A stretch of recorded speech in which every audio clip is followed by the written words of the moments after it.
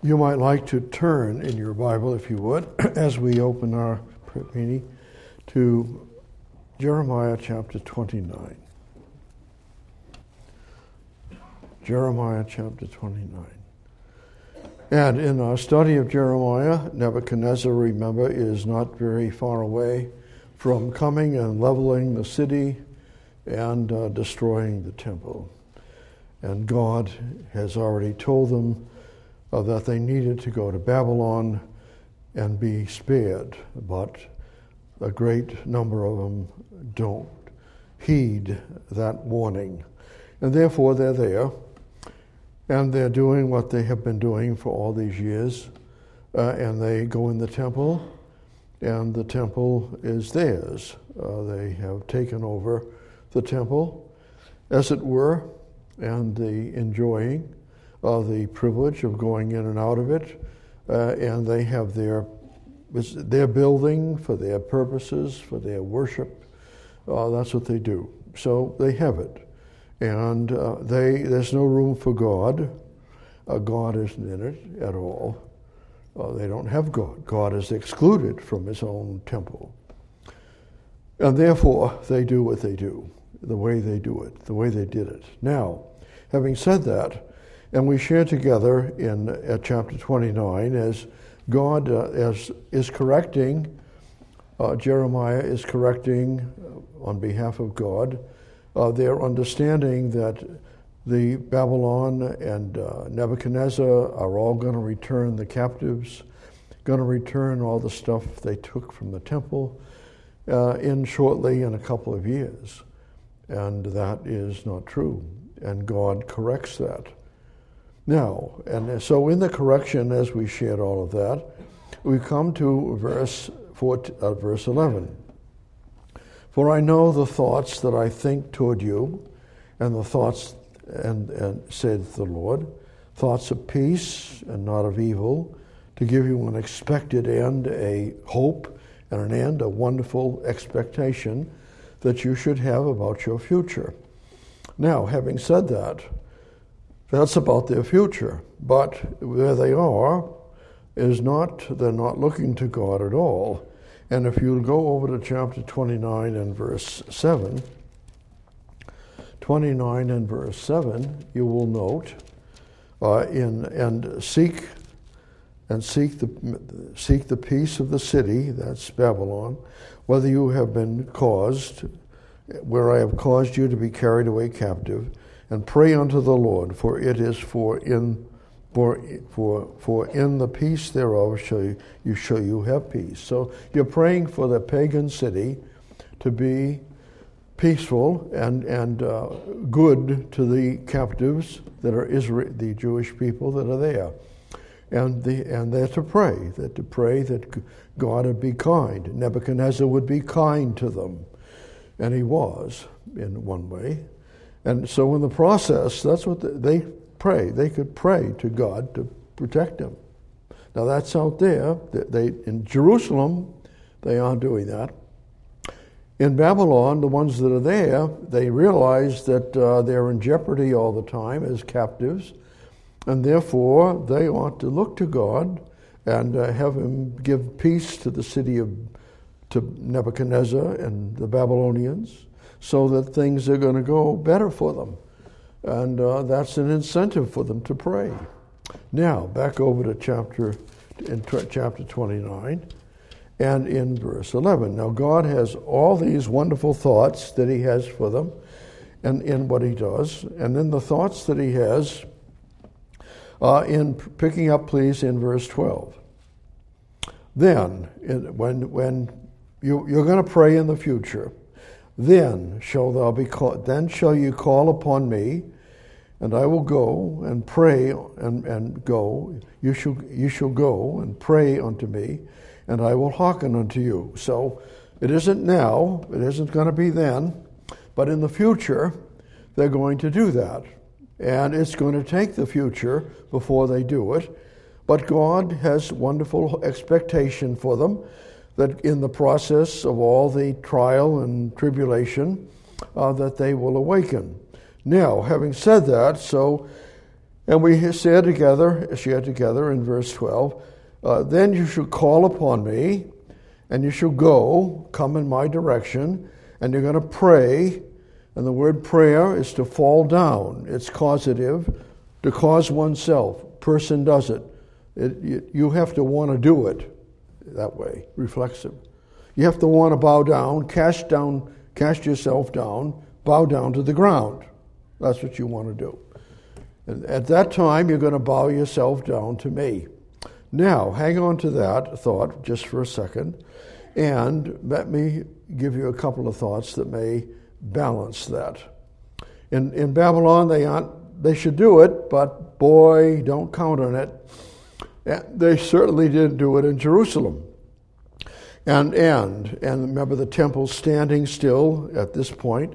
There's no prayer, and so in the process, they ought to pray in the city of Babylon. Now, hold your finger here and go over, if you would, all the way to the end of your Bible to Revelation and chapter 1.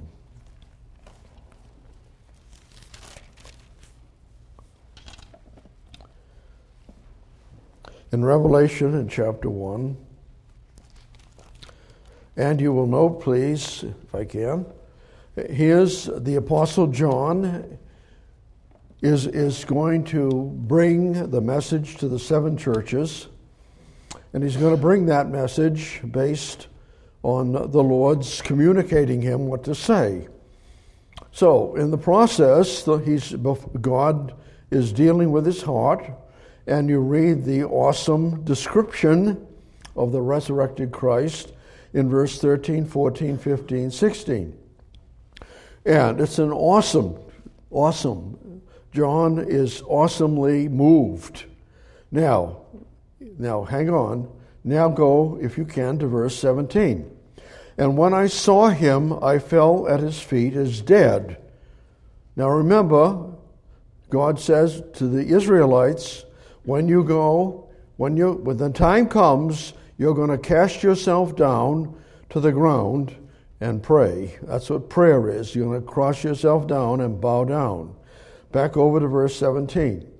And when I saw him, I fell at his feet as dead, and he laid his right hand upon me, saying unto me, Fear not, I am the first, and I am the last. Verse 18. I am he that liveth, and was dead. Behold, I am alive forevermore. Amen. And have the keys of hell, or Hades, Sheol, and of death. I'm in charge of the whole everything. I'm in charge. And he puts his hand on John, and John is comforted. Now, one other place. That's John. He's going to give God's going to give to him the 21 chapters, 22 chapters of Revelation. Over, if you would please, to chapter 4. To chapter 5 for time's sake. Revelation chapter 5. This is in heaven now. I'm interested in heaven in the light of what we're looking at. So now, chapter 5 and verse 13. And every creature which is in heaven and on earth and under the earth, and such as are in the sea, and all that are in them, heard I saying, Blessing and honor and glory and power unto him that sitteth upon the throne, the Lamb of God slain from the foundation of the world, and unto the Lamb forever and ever. And the 4 beasts said, Amen. And the 24 elders fell down and worshipped him that liveth forever and ever. So, interesting, John is moved to fall down, and God comforts him by putting his hand on his shoulder, as it were, and telling him, Be of good cheer, I am he that liveth and was dead. I am who I am.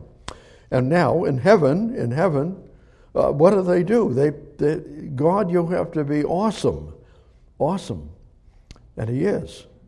And you fall down to worship him. But in that case, in Revelation chapter 5, that's different. That's an awesome thing. And it's going to take that.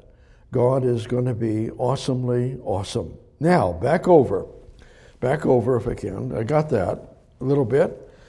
So that's what they're going to do. They're going to pray and look to God in that day when in the 70 years are going to finish. They're going to go and remember when the 70 years are finished, what's going to happen? They're going to be given under Zerubbabel. They're going to go back and build the temple. And they're going to build the temple. And when they build the temple, what do you know now? Something's missing all the way from now on. It's missing. And what is that? Well, when Moses finished the temple, Exodus chapter 40, how did God mark it? He filled it with his glory. When Solomon dedicated 1 Kings chapter 8, when Solomon dedicated the temple, how did God mark it? He filled it with his glory. No one could go in it. Now God, here's Zerubbabel, and remember the temple isn't anything like it's going to be, like it was in Solomon's day, and like it will be in the future. So, here they are, and in the process, there's no glory. There's no glory. There's no ark. No ark. Just that a building, and it's a building. And remember the people that knew what it was in Solomon's day wept. Wow! But the people that didn't know any better, it was a wonderful thing to have a temple and a building. It wasn't like the building that it could be. It wasn't like the tabernacle. But it was a great building. And they had it. But there's no glory there. No. And it isn't very long. Ezra, Nehemiah, Malachi. By Malachi, last prophet, everything's going downhill. So when you come to Malachi, they're doing that which is right in their own eyes. And it's going to go for 415 years before John the Baptist comes along. And so there's no temple. The temple is there, but no temple. And it's abused temple, Antiochus Epiphanes and all of that. So when we come along and we move along, and here comes John the Baptist and the Herod's temple, and they're going to go, and are they honoring the temple? The temple.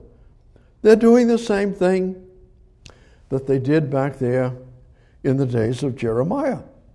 You're going in and out of the temple, and you want recognizing, you want understanding that's God's place.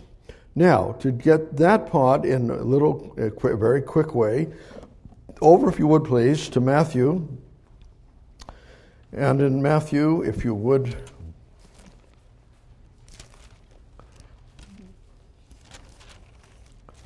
and in Matthew chapter 21, just a note, our Lord, that here's Herod's temple, 46 years in the building, and here's our Lord going in and out of the temple when he goes to Jerusalem, especially for the feast, and he goes in and out of the temple, and the temple is, and three times he goes and cleanses the temple. It's a den of thieves.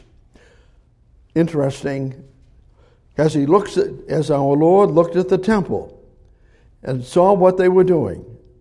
Now, chapter 21, verse 13, as you know, and said unto them, it is written, my house shall be called the house of prayer, but you have made it a den of thieves.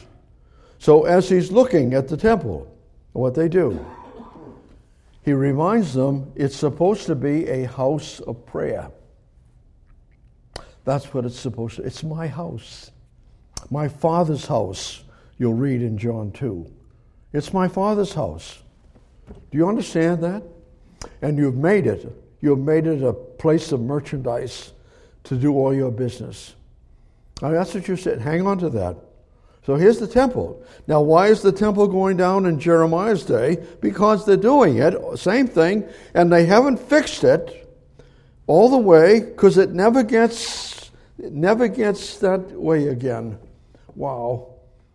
Now, having said that, keeping that in mind, if you would, in all of that. Remember now what we said I'm trying to get you to get the benefit of go, remember, without turning there, Jeremiah and 29 and verse 12.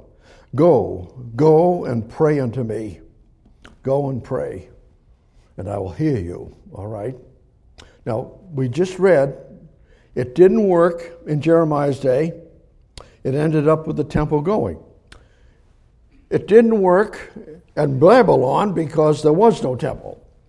Then they built the temple at Zerubbabel and that, 536 and that, and they did that, and but there's no glory, and it doesn't hang in there very long. Nope, not very long. No, Malachi, Herod's temple, and Titus comes along in 70 A.D. and levels the temple again. Wow. And they have no temple today. They have no temple. So how do they pray? How do they pray? How do people pray? How do people pray? Pray. I don't know how to pray. How do I pray? So, how do believers, how are they supposed to pray? So we pray. God is somewhere, and we've got a problem over here in the hospital or some other place, and some other thing, and God, we're looking to you somewhere to help us.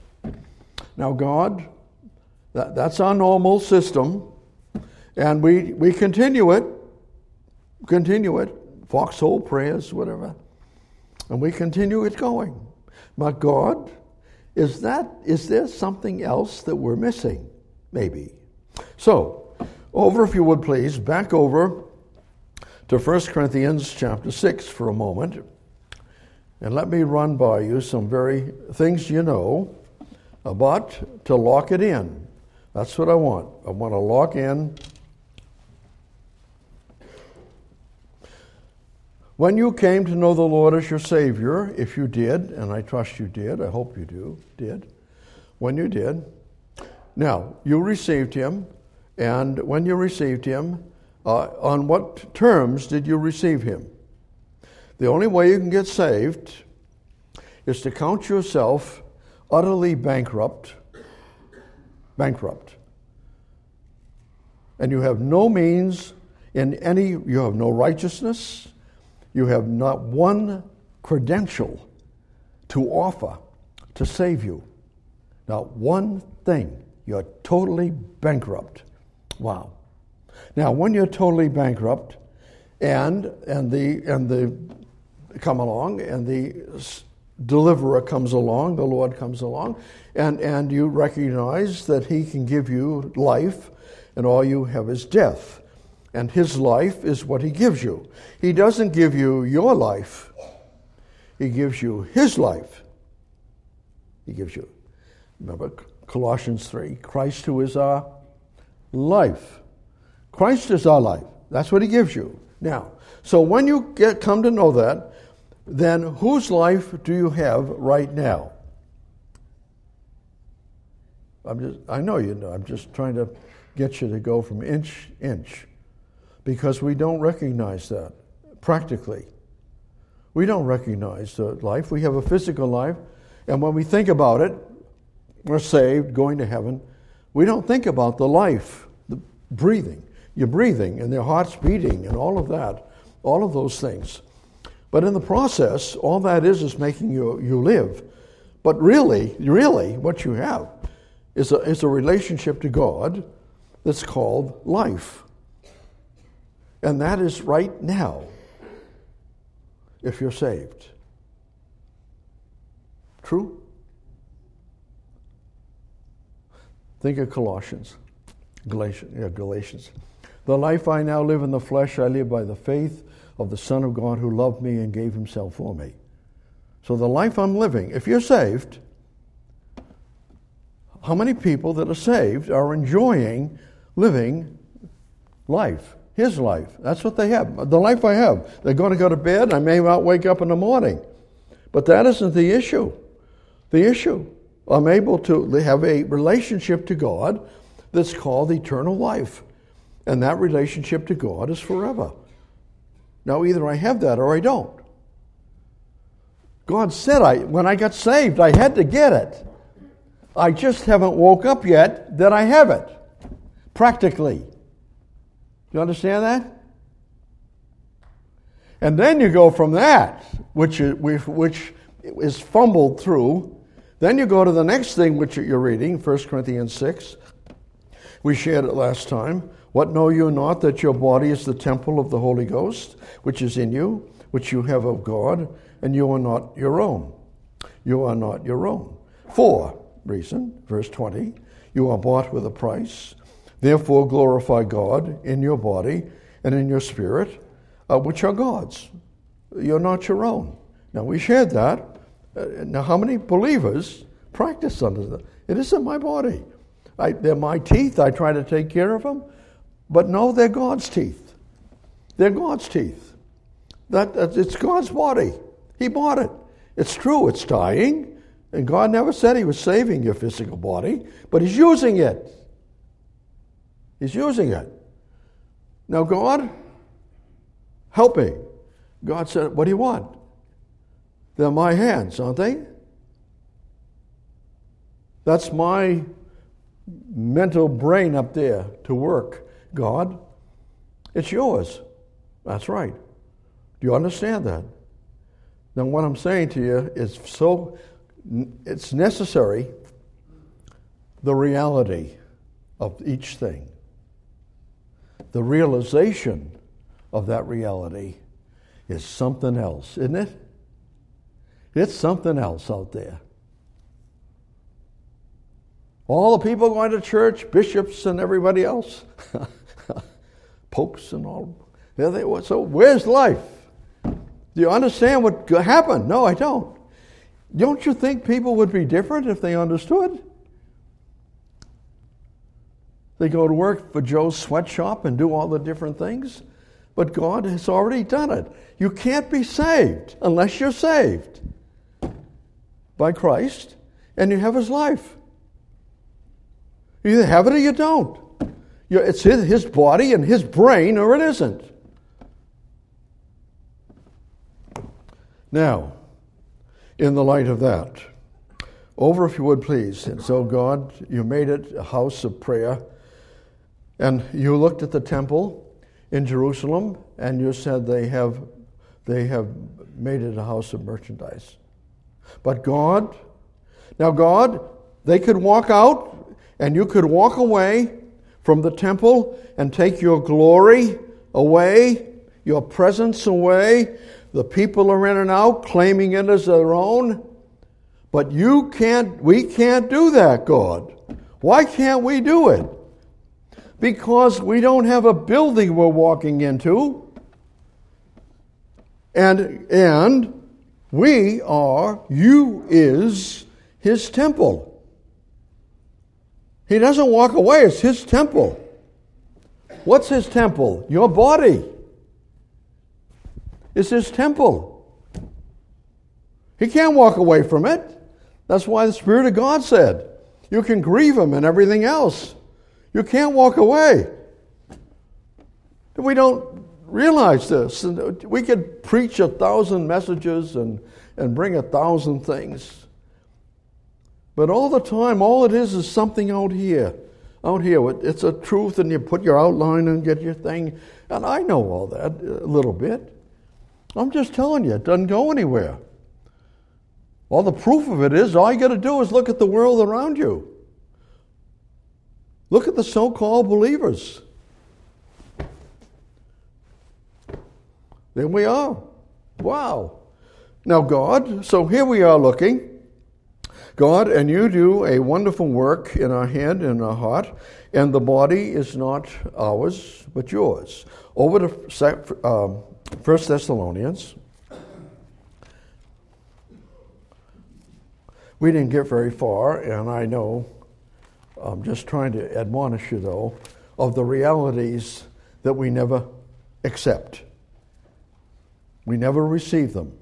We read them, could even message on them, but we don't do it. We don't believe it. We don't believe it. And we pay a price for it. You remember it says you walk by your brain. No, you walk by faith, not by sight. Now, hang on. So here's 1 Thessalonians chapter 5, and here's you want to know God's will for your life as a believer, and we have verse 16, rejoice evermore. It's a command in the present tense. And the same thing is true in the next place, verse 17, pray without ceasing. Don't stop praying. Don't stop praying. Now, what does that mean? Well, we're going to have a prayer meeting. Well, don't stop praying. That's why sometimes you say, well, shouldn't you pray first? Not necessarily. If I understand I'm in a constant relationship that I'm supposed to be exercising, what am I going to do that's different? I'm not going to do anything different. It's the same thing I'm doing. Now, so God, pray without ceasing. So as a believer, we're to pray without stopping. And without going Romans 12 and all of that, continuing in prayer, continuing in prayer without stopping. Romans 12:12. Don't stop. Continuing in prayer. Now, the easiest way to remember that, you say, don't stop praying. What are we doing? In our Sunday mornings, we've been looking at the Gospel of John in chapter 15. And we shared God said, if you don't understand abiding, you're not going to go anywhere. Without me, you can do what? Nothing.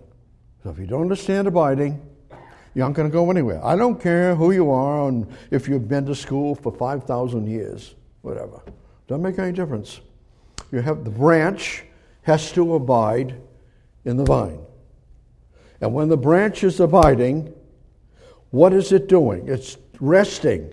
When does the branch stop abiding? When does it stop? It doesn't. When does it cease to have all the supply of the vine, of the tree? It's continuing going. It never stops. It's a relationship. Pray without ceasing. Stay attached. Stay in a relationship. Exercise the relationship. How are you going to enjoy it if you don't do it? Enjoy what? Well, it's my body, he said. It's mine. And you want to look for me, I'm going to do it. So what do I got to do to work at it? Nothing. Is that all right? Nothing. The flesh shall what? Shall not what? Glory in my presence. So I gotta. No, gotta. You gotta do it. You gotta look to God, and God will help you. And just relax. And the more you relax, the more you trust. The more you trust, the more you go, and you're just able to. But you got to understand, God meant what He said. When He bought you and saved you, He saved you. And He is your life, and not you. So the life you now live, you live His life. And by the way, He bought you. You're His temple. You're His house. Now either you let Him live in it comfortably or you don't. And that's why it will say in Ephesians 4 and all of that, you grieve the Spirit of God. In the Old Testament, the Spirit of God just leaves. But it isn't true anymore. God saves the person, it saves them. And you can grieve Him. By that I mean, you quench His... Here, you're right here. Well, why not? 1 Thessalonians chapter 5, sliding down to verse 19. Quench not. Don't try to put out God's wonderful working in your life. Don't quench it. Don't shoot the fire extinguisher on it. Let God do His work, and God will do it. And that's a command. Don't do it. And we do it. And people want it. They want, all kinds of things. But it doesn't happen. And people can do and be, and depending on their background and their history and all of that, I understand. But still, when God said, believe on the Lord Jesus Christ, he meant to believe. When he said, receive me as your Savior, he meant to receive him. Now, God, you're going to do all these wonderful things, be instant in prayer, and no matter what. Now, over, if you would please, to the book of Jude. Now, God, we need help. There's no question. It's a very simple thing for the vine and the branch to abide. It's a simple thing. But you want to go and how to do it. How am I going to do it? You can't do it. I can't do it without him. And God has made it possible, as you know, 1 Corinthians, John 14, 15. The Spirit of God's wonderful ministry is to do it for us. So he helps us. The Spirit of God does. The air, you have air, you're breathing the air, and the air's in your lungs, and you do it without ceasing. You never quit breathing the air, and the air's in and out. What's the air doing? It's giving you physical life, what it's doing. And by the way, the air, when you breathe the air and down into your lungs and all those little tentacles down there, hanging around down inside there, and they're all down there. They're shooting all the oxygen. All parts of every cell of your body gets oxygen and takes away all the bad stuff and brings it back up. Wow. So I not only live, I'm in the middle of the air, I need the air, and the air's in the middle of me. And if the air isn't in the middle of me, I have no physical life. Unless the air is in the middle of me, then I'm in the middle of it. Isn't that an easy illustration? You're in the middle of God, and God is in the middle of you. No. Yes, it is. Yes, it is. Now, having said that, so Jude, the book of Jude, and look at go to chapter 3, verse 3. Jude 3. Beloved, when I gave all diligence to write unto you of the common salvation, it was needful for me to write unto you and exhort you that you should earnestly contend for the faith, the body of truth, to be believed, which was once delivered unto the saints. And Jude, what are you saying? We're in danger. We're not believing what God said. Now, help me some more, God. And he does. Jude, verse 20. But ye beloved, building up yourselves in your most holy faith, the body of truth to be believed, praying, how? In the Holy Ghost and the Spirit of God. Well, thank you, God, to help us. So that I'm breathing the air, you're breathing the air, and we're exercising our physical existence. And God, we're looking to you and trusting you, abiding, exercising our spiritual existence with God. Now, and it's praying in the Holy Ghost. Now God, so here's your prayer. What are we going to pray? Over to Romans 8.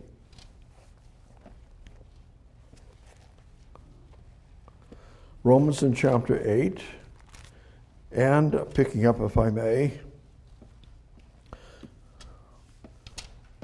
and in verse 26. 8 and 26, in the light of the context. Likewise, the Spirit also helpeth our infirmities, our weaknesses, our faults and failures. For we know not what we should pray for as we ought. But the Spirit himself, maketh intercession for us with groanings which cannot be uttered. So the Spirit of God's ministry, praying in the Holy Ghost, what am I doing? I'm abiding. Hang on to abiding. I'm looking for relationship. Where does the branch get its power and its life?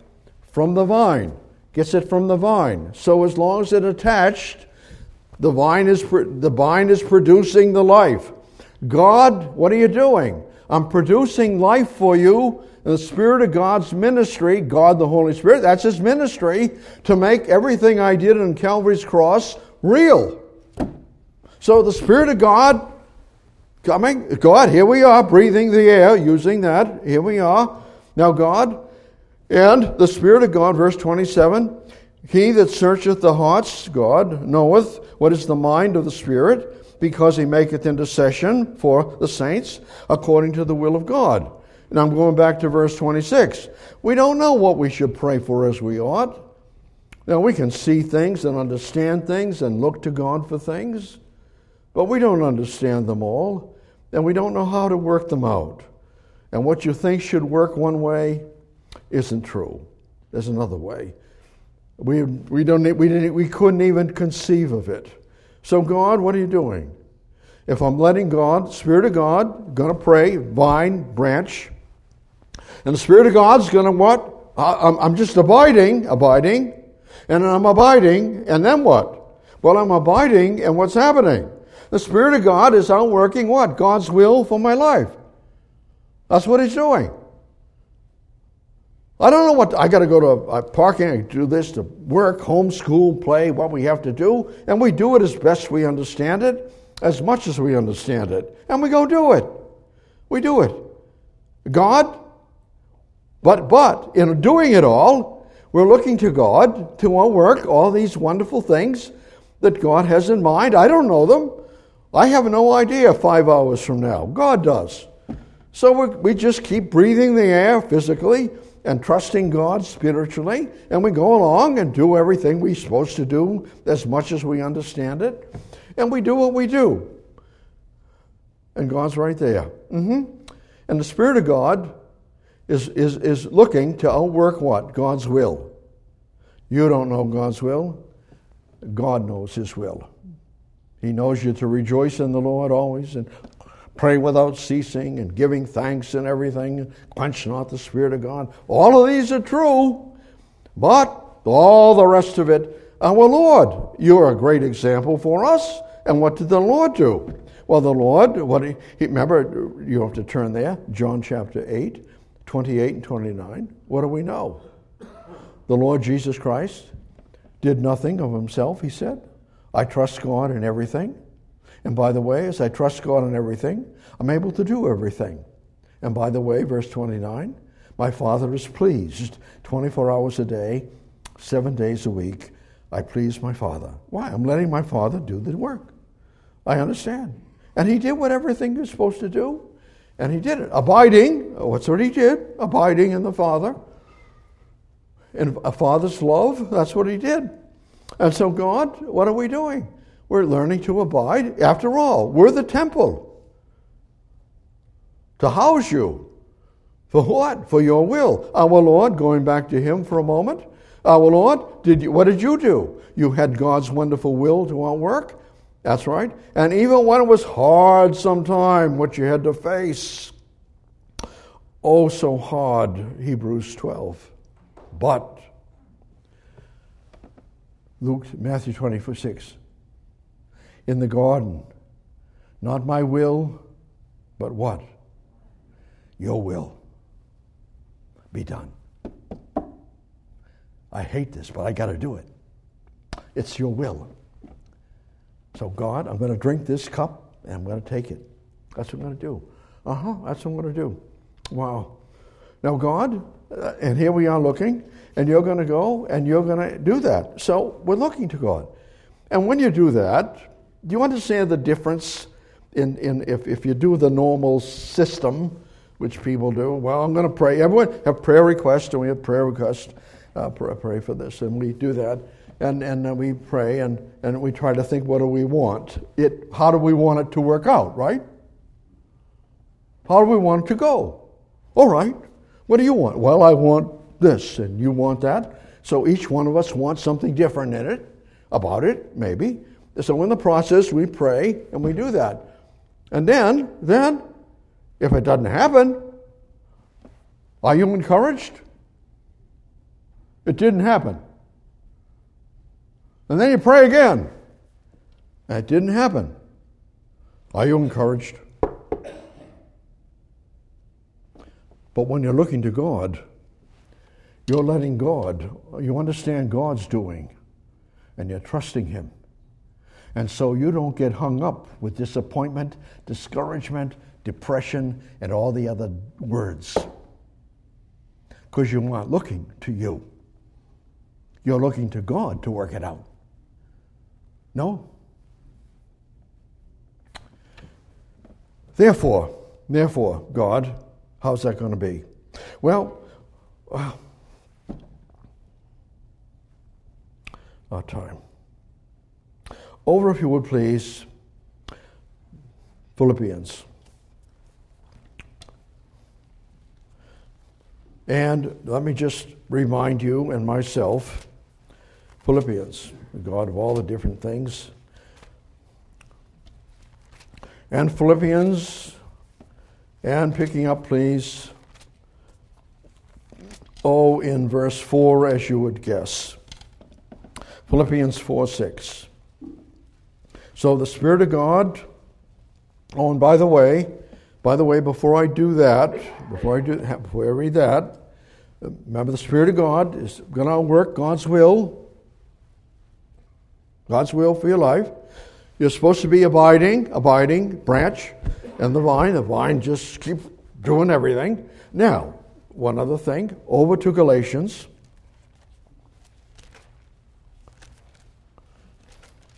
In Galatians chapter 4,